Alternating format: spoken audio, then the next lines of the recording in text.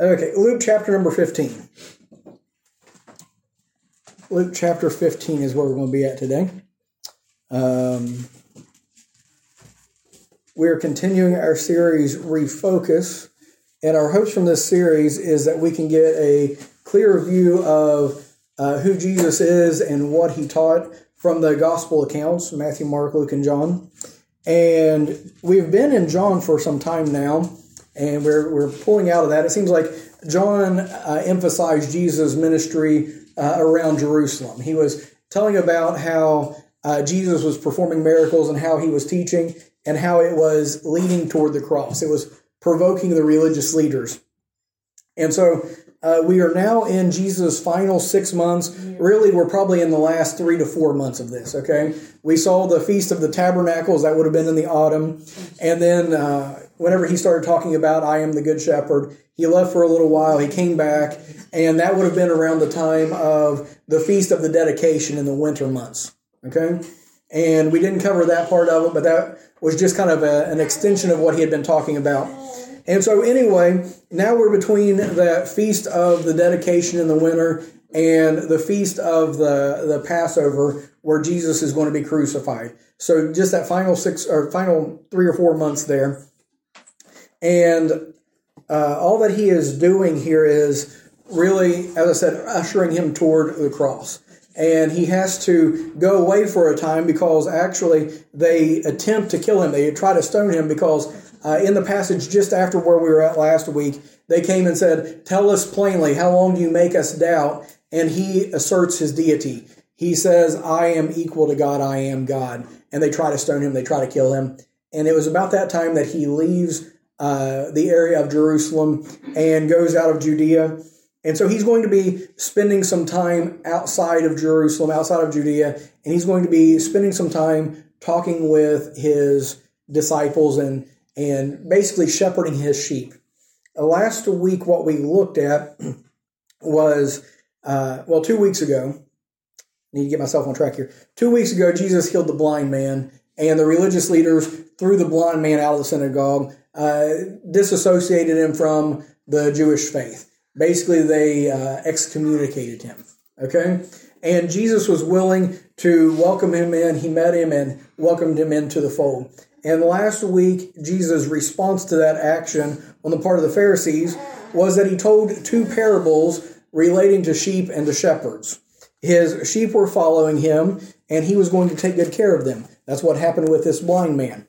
He was led out of one fold into the other. He had went from the shepherds of the house of Israel to the good shepherd. Okay?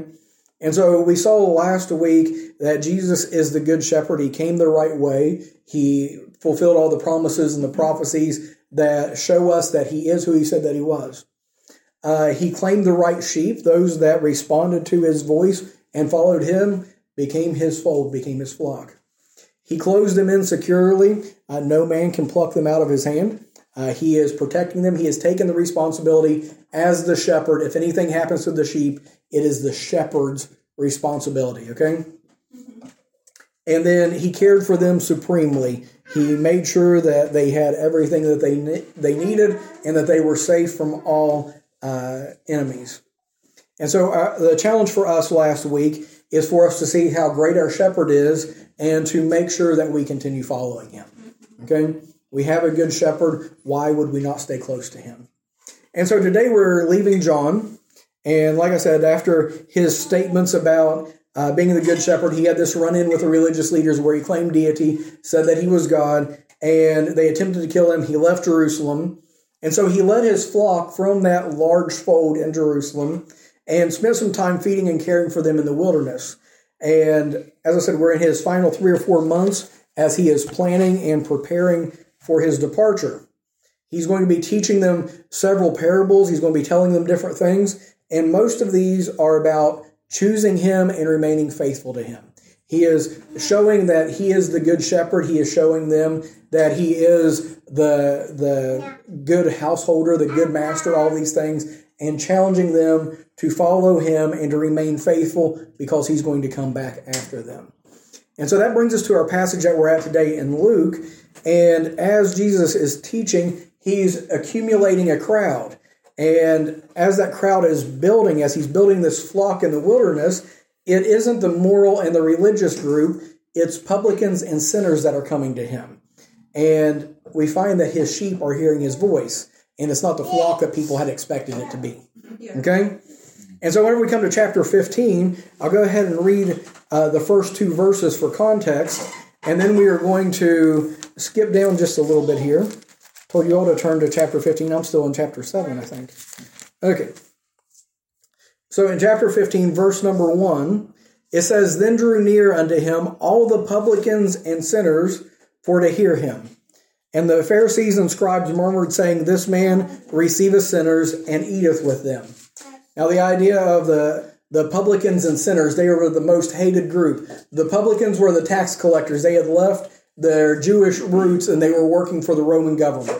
Okay, so they were hated by the Jews. The ones that are claimed to be sinners here, the publicans and sinners, they are the ones who've given up on the Jewish religion. Okay, they said basically we can't keep the law, we can't keep jumping through all the hoops that the scribes and the Pharisees are putting before us, and so they basically just said we're done trying. And those are the ones that are lumped together as sinners. And so the publicans and sinners, they were done with the Jews, they were done with the religion, but they liked Jesus. And so they were flocking to him, resorting to him. And the Pharisees and the scribes, this is the religious leaders, they are upset about it. It says they are murmuring, they are complaining, saying, "This man receiveth sinners and eateth with them." And Jesus responds by telling a few parables. And we're not going to look at all of these, but he starts out by telling about things that are lost. He talks about the lost sheep and how the shepherd is willing to leave the 99 and to seek out that one that has went astray, that he values that one sheep. He talks about a lost coin, a woman having 10 pieces of silver, and she loses one, and she sweeps the house, and she lights a candle, and she's looking everywhere, high and low, for this one coin that she lost, even though she had 9 more. And then we come to the parable of the lost son. And he's increasing in importance here, from the sheep to the coin to the son. Okay? And the lesson that he's trying to get across to these religious leaders is the people who they disdained, the people who they saw no value in, he placed great value in them. Okay? And so he tells the story that we often call the prodigal son. So let's look at Luke chapter 15, and we'll start in verse number 11. Verse number 11. And I'm going to read this entire story, so bear with me. But verse number 11, it says, "And he said, A certain man had 2 sons. And the younger of them said to his father, Father, give me the portion of goods that falleth to me. And he divided unto them his living. And not many days after, the younger son gathered all together and took his journey into a far country, and there wasted his substance with riotous living. And when he had spent all, there arose a mighty famine in that land, and he began to be in want. And he went and joined himself to a citizen of that country, and he sent him into his fields to feed the swine. And he would fain have filled his belly with the husk that the swine did eat, and no man gave unto him. And when he came to himself, he said, How many hired servants of my father's have bread enough and to spare, and I perish with hunger? I will arise and go to my father, and will say unto him, Father, I have sinned against heaven and before thee, and am no more worthy to be called thy son. Make me as one of thy hired servants. And he arose and came to his father. But when he was yet a great way off, his father saw him, and had compassion, and ran and fell on his neck and kissed him. And the son said unto him, Father, I have sinned against heaven and in thy sight, and am no more worthy to be called thy son. But the father said to his servants, Bring forth the best robe, and put it on him, and put a ring on his hand, and shoes on his feet, and bring hither the fatted calf, and kill it, and let us eat and be merry. For this my son was dead, and is alive again. He was lost, and is found. And they began to be merry. Now his elder son was in the field, and as he came, he drew nigh to the house, and heard music and dancing. And he called one of the servants, and asked what these things meant. And he said unto him, Thy brother is come, and thy father hath killed the fatted calf, because he hath received him safe and sound. And he was angry and would not go in. Therefore came his father out and entreated him. And he answering said to his father, Lo, these many years I serve thee, neither transgressed I at any time thy commandment. And yet thou never gavest me a kid that I might make merry with my friends. But as soon as this thy son was come, which hath devoured thy living with harlots, thou hast killed for him the fatted calf. And he said unto him, Son, thou art ever with me, and all that I have is thine. It was meet that we should make merry and be glad, for this thy brother was dead, and is alive again, and was lost, and is found. Let's go, Lord, in prayer. Lord, we come to you once again. Thank you for your blessings. We thank you so much for your word, Lord. We thank you for the teachings in it, and Lord, how it brings great clarity to us. Lord, I know that through religion, through traditions, through so many things, we have muddied up your word. We've made it unclear. And Lord, I just pray as we attempt to refocus here, Lord, that you would help us to see clearly from your word, help us to course correct in the places that we went wrong, and help us, Lord, to focus on you and do the things that are pleasing to you. I pray, Lord, that if there's one here today that don't know you as their Savior, that today would be the day that they would trust in you. If there's one who has wandered astray, if there's a sheep that has went away, we thank you that you pursue after that one that has went astray. We just pray that they would come back to you. We just thank you so much for all that you do. Ask you, Lord, just to guide me, give me clarity of mind and of speech. And all these things we pray in Jesus' name, and amen. So as we look at this passage today, to the sinner and the struggling saint, this is a beautiful story. We look at the story of the prodigal son and how the father welcomes him back in, and what a beautiful picture that is. But to the scribes and the Pharisees, this would have been a repulsive story. This would have been something that they would not have liked at all. In their culture, there is no way that a father would allow such disrespect, let alone reward it. And so as Jesus is telling this story to the scribes and the Pharisees, it would have been completely ridiculous to them. And so as you look at this story of what's going on, the younger son comes to his father and says, Dad, I'm tired of waiting on you to die. Give me your stuff now while I'm young enough to enjoy it. That's pretty bold, isn't it? And so rather than the dad putting him in his place and saying, hold on, you're not getting a penny until I'm dead, he says, okay. And he divides his inheritance, gives the younger brother his, but it says he divides it unto them. He also gives the older brother his inheritance. So the children get their inheritance while the father is still alive. And not long after that, the younger son says, I'm taking my stuff, I'm leaving the father's house, I'm getting out of his care, I'm getting out of his sight, and I'm going to go and live the way I want to live. So it says he goes to a far country, out from his father's oversight, and he parties hard, he lives it up, and he wastes every bit of the money that he has. And so after the money is gone, of course, the friends are gone too. And it says that there's a famine that comes in the country, and he has no money, he has no friends, and he is broke, and he is starving, and he's trying to figure out what to do. So he joins himself to a citizen of the land. So a Jew working for a Gentile. Now that's offensive to the Jews. Not only that, but the type of work that he's doing, he is feeding pigs, which are unclean animals that the Jews would have no part of. So he's feeding pigs, and if that wasn't bad enough, he is so hungry that he is eating the pig's slop. I mean, this would have been something that was so repulsive to the Jews, this would have probably made them sick at their stomachs to think of a Jew doing something like this. Okay? But it says whenever he came to himself, he had a moment of revelation here. He finally woke up. And he says, wait, what am I doing here?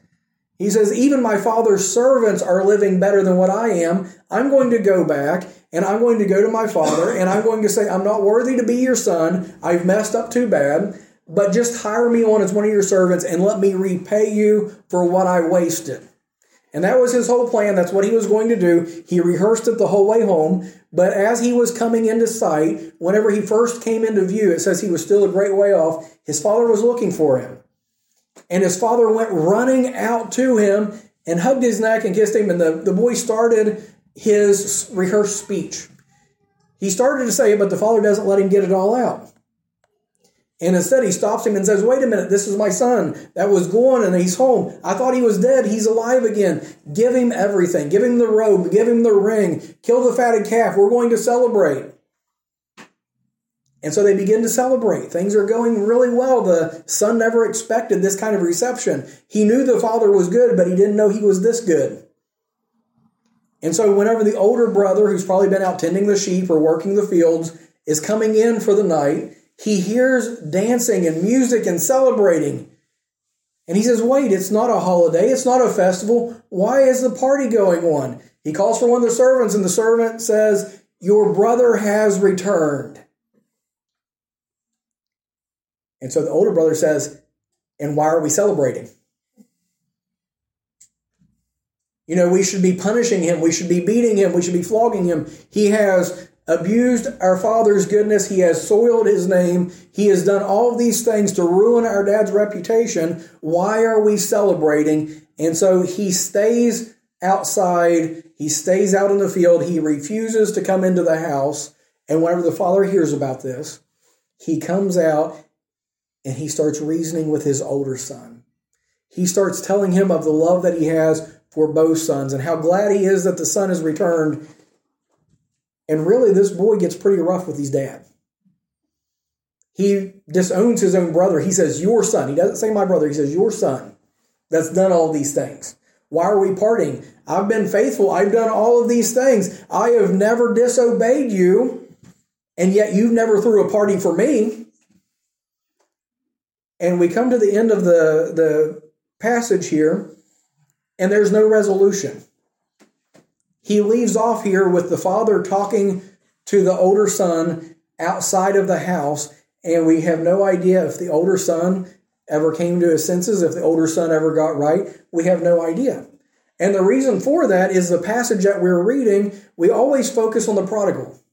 We always focus on the younger son, but the entire purpose of this passage is the older son.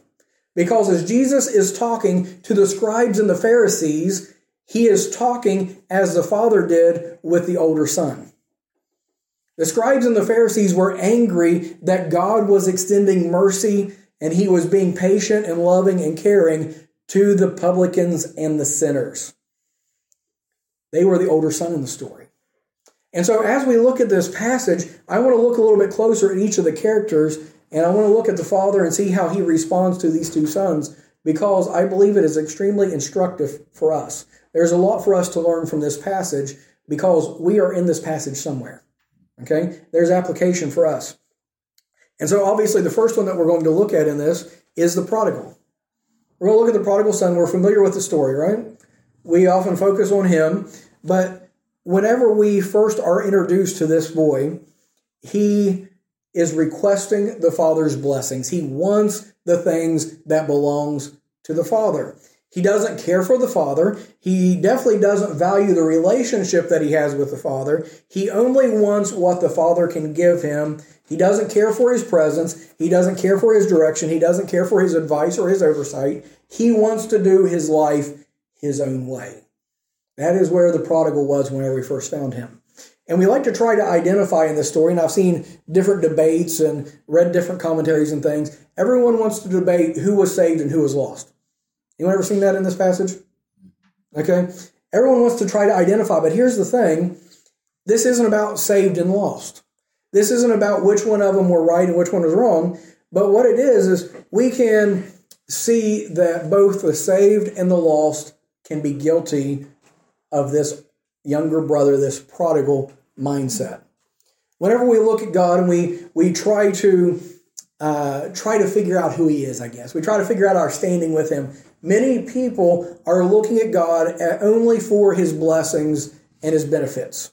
They're not after a relationship. They're not after his care. They don't care anything about obedience. They say, I'm here and I want everything that I can get from God. You look at the world around us, people care nothing about God until there is a need, and then they're praying, right? They care nothing about God until there's something lacking in their life, until there's some moment of uncertainty in their life, and then they're seeking after God. They want all of the benefits of living on his earth. They want all of the benefits of being in this place that he has made, of enjoying his creation, but they don't want any of the burden of living under his household, being amongst his rules, and having his oversight. And so instead, they take the things that he has given, they take all the blessings that he has provided, and they try to live life their own way. And like I said, doesn't matter if you're saved or you're lost, this is what a lot of people do. And they say, okay, I want to do what I want to do. I want to enjoy this thing. I want to live it up. I'm going to take the breath that he's given, the heart that he is continuing beating, the beautiful creation that surrounds me. He's given me food. He's given me clothing. He's given me drink. He's given me all of the wonderful things of this life. But yet I don't care about any of that. I don't care about what God has. I only care about what I can get from him. Unfortunately, many Christians fall into the same trap, or they're guilty of this attitude as well, that yes, I want saved. I want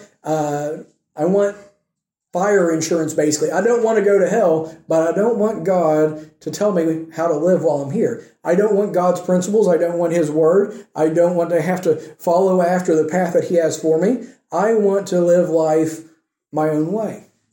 And so there's many Christians today that are carnal Christians. There's many lost people who believe in God, but they only want the benefits. And they're like this prodigal son. But what we find about him is not only did he request the father's benefits, he also resided in the hog pen. He resided in the hog pen. There is a way that seemeth right unto man, but the end thereof are the ways of death. Right? Also tells us that there is pleasure in sin for a season.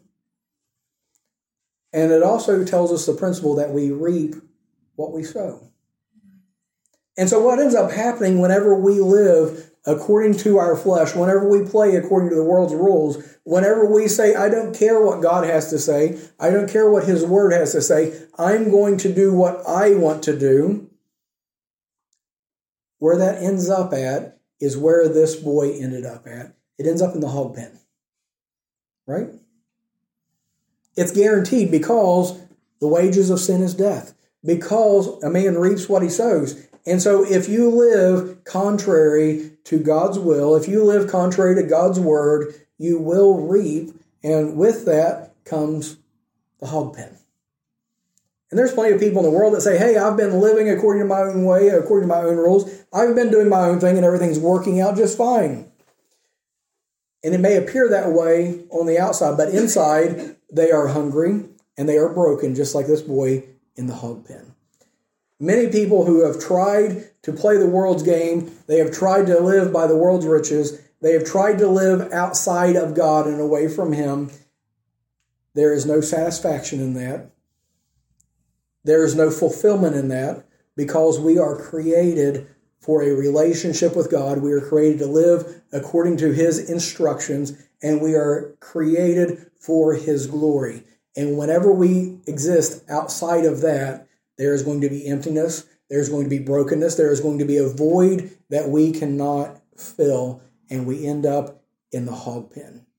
And so for the lost man who has rejected God and wants his benefits but does not want a relationship with him, he may wallow in the hog pen, he may eat the husks, he may do all of those things, but there is a day of reckoning that comes.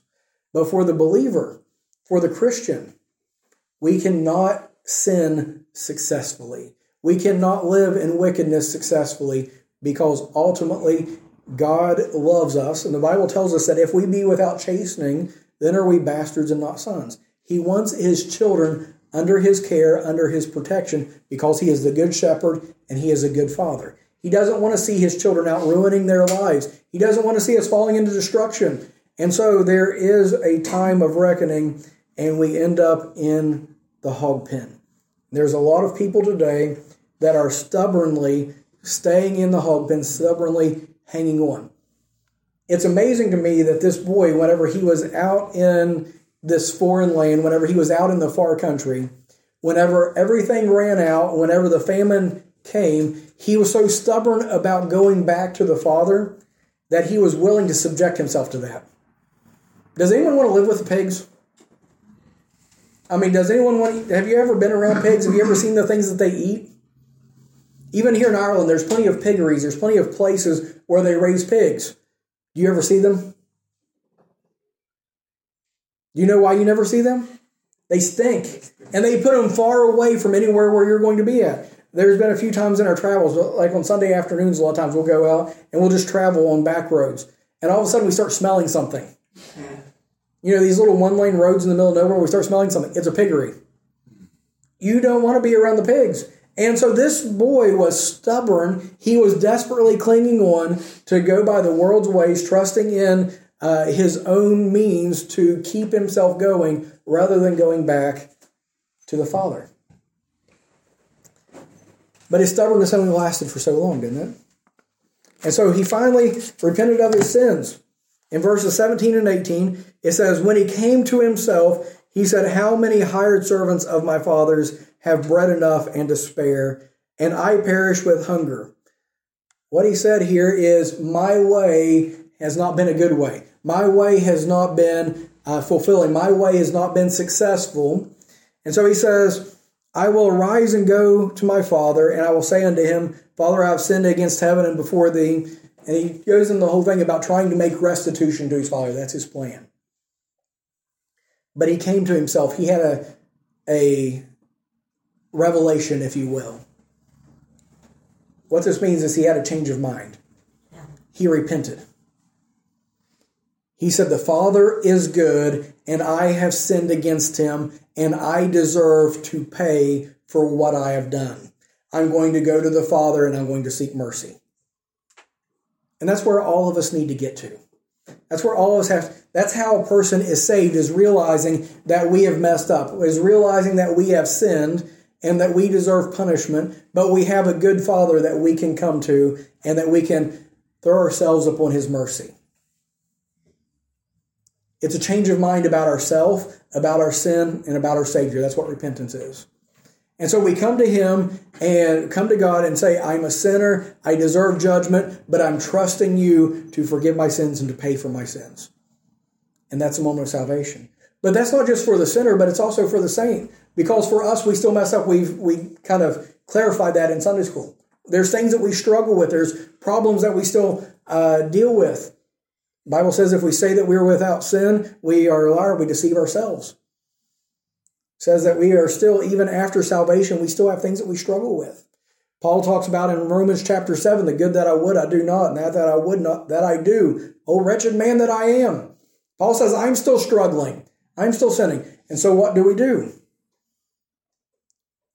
Just like in salvation, we still come back to our good Father, confess our sins, and he is faithful and just to forgive us of our sins and cleanse us from all unrighteousness. So he repented of his sins. And ultimately, he was received of the Father. I think this is one of the things that keep us away. We're afraid of what the Father is going to do. We're afraid of how he's going to respond, right? We mess up and just casually throughout my life, throughout the week, throughout whatever, I mess up. I don't do something that I should have. I fail to do something that I should have, or I do something that I shouldn't have. Okay? And then the devil's whispering in your ear and saying, what's God going to say about that? Look at what you've done. Look at how you failed. And he keeps you away. Is that not what happened in the garden with Adam and Eve? Satan tempted Eve and said, if you eat of the tree, you'll be as gods, knowing good and evil. You can do your own thing. You can go your own way. You don't need God. You can leave his house, right? And then whenever she ate of it, she gave Adam. They realized they were naked. They were ashamed. And they hid from God, saying, what's God going to do to us? And then whenever they confessed their sin, God covered their sin. He gave them a sacrifice. Something else died in their place to give them life, right? And so whenever he returned to his father's house, his father received him. He had done absolutely nothing to deserve it. That's something I want to highlight in this. The brother didn't come with his payment. He didn't come with penance. He wasn't bringing an offering of restitution. He wasn't put on probation. He didn't do anything whatsoever. He was a total mess. He probably still stunk like the pig pen. But he was received of the Father. And so I love the story of the prodigal because we all are prodigal from time to time. We all stray, as the song says, prone to wander, right? But whenever we realize how good our Father is, we come back and he receives us time after time. But then whenever we look at the second brother here, this is the one that's usually overlooked. But in all reality, as I said, he's the main character of this story. And he is a picture of the Pharisee. He didn't ask for the inheritance. He worked hard. He did what he was supposed to. But still, his heart wasn't right with his brother or with his father. Right? He was relying on his works. He thought that because he did his part, because he worked hard, because he obeyed the Father, because he played by all of the rules, because he was a good servant, he thought that he was all right. And he paid no attention to the goodness of the Father, but prided himself on what he did. It wasn't about the Father. It wasn't about all that the Father had done for him. It was about what he had done for the Father. The spotlight was on himself. And it was his whole identity. His whole identity was based on what he did and what he didn't do. And he didn't have a relationship with his Father. He served for reward. And that summarizes most of religion today, and really even much of Christianity. Is that it is a system of saying, I'm going to do this, I'm not going to do that. And if I cross my T's and I dot my I's, I keep all of the rules, I do all of these things, then the Father has to reward me. Then the Father is going to be happy with me. It wasn't about a relationship, it was about the rules. It wasn't about the things that who the Father was and what the Father did. It was about the Son and about what the Son did. And the way that plays out is people who are constantly focusing on their performance rather than on their Savior. That are focusing on doing everything right, thinking that their salvation and their Christian life is dependent upon doing all of the right things. And so this is what the older brother was doing. He was relying on these things. And if we're not careful as Christians, we get sucked into this trap. And we start thinking, I've got to keep the rules, I've got to do all of these different things, I've got to serve in all these different ways, and we quit relating to the Father, and instead we are more like servants or slaves to the Father.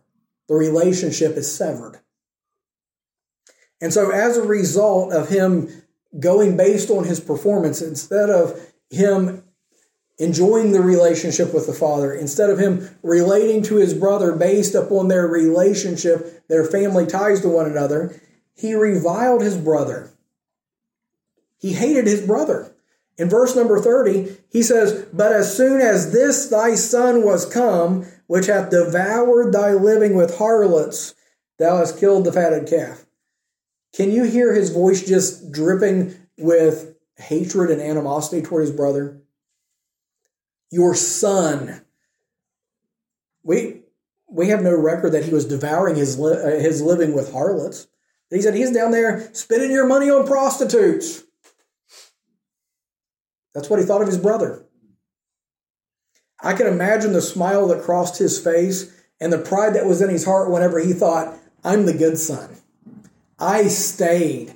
I served. I never caused Dad any problems. I didn't cause him any shame. I've been working in the fields from daylight to dark. I've been a model son. I didn't run off. I didn't shame my father. I didn't waste my inheritance. I'm the good son. Comparison and contrast, that is the way of the Pharisee. That is the way of the older brother. He despised his brother that wasted his dad's money on such foolish things. He says, I'm glad I'm not like him. And so he looks at him as what a wicked person he is. And basically he looks at his brother and he says he deserves what he gets. He deserves punishment. He deserves death. Let him stay in the hog pen, right? And so for himself, he said, I deserve awards. I deserve recognition. Everyone look at me. Look at what I've done. And when that doesn't come, he was mad about it. When that doesn't come, he was angry at his brother. He's also angry at his father. When God blesses someone that's not as good as us, we get upset about it and say, what about me, God? How can you do this to me? And so that brings us to the final thing about this older brother, is that he ended up resenting the father. He reviled the brother, he resented the father. And though he was pretending to be angry with the brother for how he had treated the father, he was just as disrespectful toward him. Did you catch that in the things that he said? He's speaking to his father in a way that was definitely disrespectful. He says, look at all that I have done for you. You've taken me for granted. You haven't rewarded me. You've mistreated me. You have treated my brother as if he was the favorite. And he's accusing the father of being unfair toward him. He's saying, you're not fair. I deserve better. Look at all I've done. And you've never even acknowledged it. And now you bless him and give him what I deserve? See, if we work for God's favor, if we rely on our good deeds, our religiosity, we become entitled. You ever hear someone say, I went to church, I gave offerings, I did all of these things, and still God let this happen to me? Or have you ever had that attitude yourself? It lets you know that you have a little bit of this older brother mentality. Right? I deserve this because of how good I've been. I'm doing all these things in order to receive something from the Father, rather than because of who the Father is. So I've done this or that or the other. How could you let this happen to me? That's the older brother. But the last thing that I want to look at is the Father. Obviously, the Father is a picture of Jesus, is a picture of God, and His mercy, His love, and His compassion. And as I said already, in this story, the Father is outrageous from a human perspective, because man can't comprehend having the compassion and the love that the Father has bestowed upon someone so undeserving and so unworthy as this prodigal. Honestly, if we look at what this younger son has done, as what this prodigal has done, there is no way we would treat him the way that this father treated him. Right? Even with the love of a parent, to welcome him back and not even rebuke him, not even correct him, not even say anything, but just welcome him back as if something had never happened. You know, we can forgive, we can't forget. And there's going to always be this thing. I know, and my kids can testify to this. If I tell my kids something, I say, don't do this, they do it anyway and they get hurt doing it. You know what my response is? That's what you get. I told you, right? There's no I told you so's with the Father. And so we find with the Father, He's generous with His blessings. He gave to both of His children the things that He had provided. These two boys did not work for the inheritance. It was freely given to them. He gave them all of His blessings. He gave them all of these things that were His, right?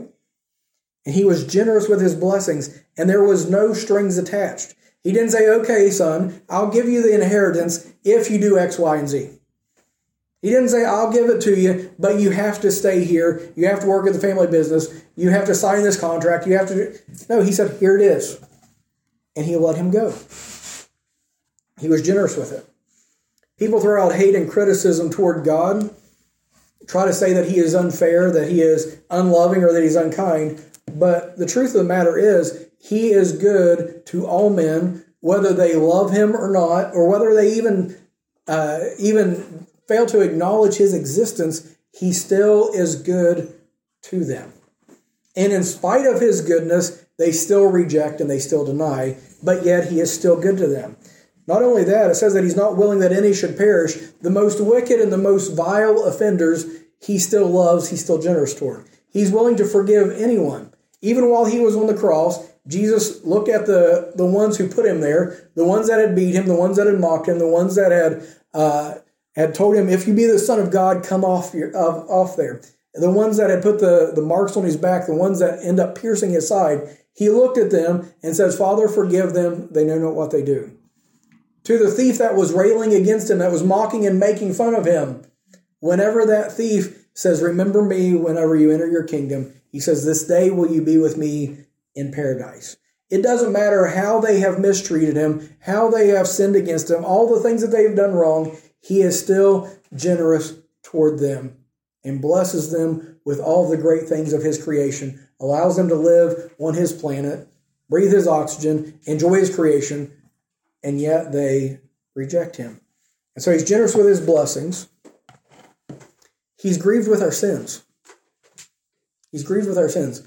I said I'm not the most compassionate whenever my kids do things that I tell them not to do, and they reap the consequences of it. Say, that's what you get. And so for this father, whenever the son comes back and says, I blew all of your money, I've wasted it all, I ended up with the pigs, I still stink. Well, it's what you had coming to you. He comes to him and says, oh, Dad, if you'll just give me a job, I will work off all that I owe. Like, okay, it's going to take you a while. Wouldn't that be our response to it? But it wasn't God's. Anyway, God was grieved over their sins. He cared for his younger son, and he was watching for him to return. This is something that's amazing for me. Whenever it says, while he was yet a great way off, his father saw him. What that tells me is the father never lost hope. He never forgot about that younger son. He was waiting and watching for him to return home. And as soon as he turned back toward him, as soon as he was coming toward the house, he ran out to meet him. No doubt this man had shed tears. He had prayed for this boy. He had longed for the day for this boy to return. He was grieved over his son's departure, but he couldn't go into the far country to get him because until that boy desired to be with the father, he couldn't make him come home. He loved him, he wanted him, but until the son chose the father just had to grieve, right? He also cared for the older one, as seen by him leaving all the celebration and tenderly reasoning with him and trying to win him over to himself. And so both brothers had hurt the father, and the father was grieved over the strained relationship. The older brother was accusing the father. He was disrespectful to the father. It grieved him. The younger one had rejected him. It grieved him. And in both cases, he was going out and he was running after his sons. He was trying to get them to come back to him. He was going for them. And that's amazing to me, how much effort God has put forth into bringing us to himself. Have you ever thought about all that God has done to make a way of salvation? If you realize as you read through this book, from the beginning to the end of it, it is telling about God's work to redeem mankind. You ever realize that? All of the Old Testament was God putting things in order to bring about a family that Jesus could be born from so that he could go to the cross and die. That's what the whole Old Testament is God preparing for that birth in the manger and that death on the cross. God put a lot of effort into that plan. He put a lot of thought into that. He goes after his children. He leaves the 99 for the one. He sweeps the house looking for the one coin that was lost. He is watching that son to return from the far country, and he is pleading with that Pharisee to come to him and to seek after a relationship instead of just playing by the rules. He is pursuing after his children. Now, it doesn't say that the older brother ever went inside with the father, because we're still waiting to see if the Pharisee is going to turn to him or not. But here's the thing, he's going after him. He's desiring to see them saved. Just imagine, if you will, all the times that they tried to kill Jesus, all the times that they called him the devil. They said that he cast out demons by Beelzebub. They called him an illegitimate son and a Samaritan. They called him all kinds of things, right? And yet he's still continuing to deal with them. He's trying to get them to accept him, trying to get them to come back home all the way through this. Then the last thing that we find about the Father is that he grants forgiveness immediately. He goes after his children and he grants forgiveness immediately. As I've said several times already, the prodigal had his speech memorized. I don't know how many times he repeated it on his journey from the far country, but he says, I'm going to come to my father and I'm going to throw myself down on the ground. I'm going to bow down toward him. That was a sign of respect in Oriental culture. I'm going to throw myself down on the ground. I'm going to say, I've sinned against God and I've sinned against you. I'm not worthy to be called your son. Make me one of your servants. Let me repay my debt to you. And maybe eventually I can be restored to sonship whenever I show myself worthy. That's his idea. But whenever he gets there, he doesn't have a chance to go through all of that. He says, I've sinned against you. I'm not worthy to be your son. And the father says, good enough for me. You are worthy. Give him my best robe. Give him the ring on his hand. We're going to throw a party. We're going to celebrate that my son is home. Not my servant, right? Not my banished, not my punished. My son is now home, and we're going to celebrate. And so he doesn't require any guilt, shame, repayment. There's no lecture. There's no probationary period. He forgave him. He restored him. And he celebrated with him. And so it wasn't about what the son had done, but who the father was. And so the father was willing to take on himself all of the guilt, all of the shame, because in that society, whenever the people of that country heard what the son did and the father's response to it, they would have reviled the father. This would have been a shame. This would have been a reproach on the father. And the father said, I am willing to take all of the shame. I'm willing to take all the reproach. I'm willing to take on myself all the things that the people around is going to say about me as long as I have my son back with me. He took the shame and reproach on himself, and he reconciled with the son. And that's what God does for us. Whenever we come to him, whenever we realize that we have sinned against him and we are worthy of judgment, but we serve a good father and we come to him, confess our sins, he forgives us, he restores us, he cleanses us, no strings attached. There's no purgatory. There's no penance. None of that stuff. He restores us as soon as we turn back to him. That's it. And so I'm thankful for that. And so in concluding this passage and concluding our study on this, throughout our lives, we're going to fall into probably both of these categories. We sin against God. We do our own thing. We go out into the hog pen. Remember how good our God is and return back to him. There's no need for us to stay in the hog pen. Okay? Now, that doesn't give us license to go out and live, say, oh, well, God will forgive us, because you misunderstand the goodness of God and his love, if that's your idea. This boy said, my father is merciful and he is kind and he is good. I'm going to go back and willingly submit myself. I'm going to go back and serve him. He's not saying, oh, dad's a sucker, I can do whatever I want. Okay? And so for us as Christians, whenever we sin, whenever we go our own way, come to yourself, turn back to the Father, and return to his house. Right? And for us, whenever we fall into this category of the older brother, when we become a little pharisaical, we start looking at ourselves, our good works. I dress right, I smell right, I say the right things, I go to church, I give an offering, I do all these different things. Look at how great I am. And we start looking down our nose at the people around us.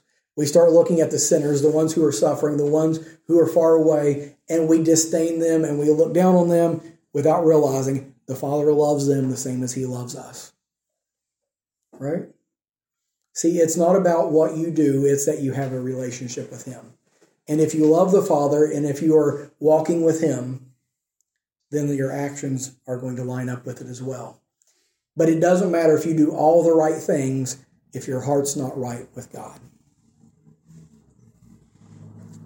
And so that's our lesson for us today. That's our challenge for us today. Know how good the Father is and treasure your relationship with him. Stay close to him. Don't go off in the world and don't get stuck up in legalism and Phariseeism. Stay close to the Lord, follow him, love him, and allow him to work in and through you, and he can make you what he would have you to be as you're walking with him. Let's go to the Lord in prayer. Dear Lord, we come to you today. Thank you for your blessings. Lord, we thank you for this passage that we've been in today, Lord, for this parable that you give about the prodigal. And Lord, I know that it's easy for us to fall into both of these ways of thinking, Lord. But Lord, help us to put our focus, our attention on you. Help us, Lord, to treasure you and your love and to be your children above all things. Lord, if there's one here today that don't know you as their Savior, I pray that today would be the day that they would come to themselves, they would turn from the hog pen, and they would turn to you and receive that forgiveness that you offer. Lord, I pray if there's a believer here that has been wandering away in the far country, that today they would turn back to you. And Lord, if any of us are feeling pretty sufficient in ourselves, thinking that we are doing pretty well at this Christian life and looking down on others, I pray, Lord, help us to humble ourselves. And Lord, realize that nothing that we have, nothing that we ever will be, is because of ourselves, it's because of you. Lord, we do love you, we thank you, we praise you for all that you are and all that you do. All these things we pray in Jesus' name, and amen.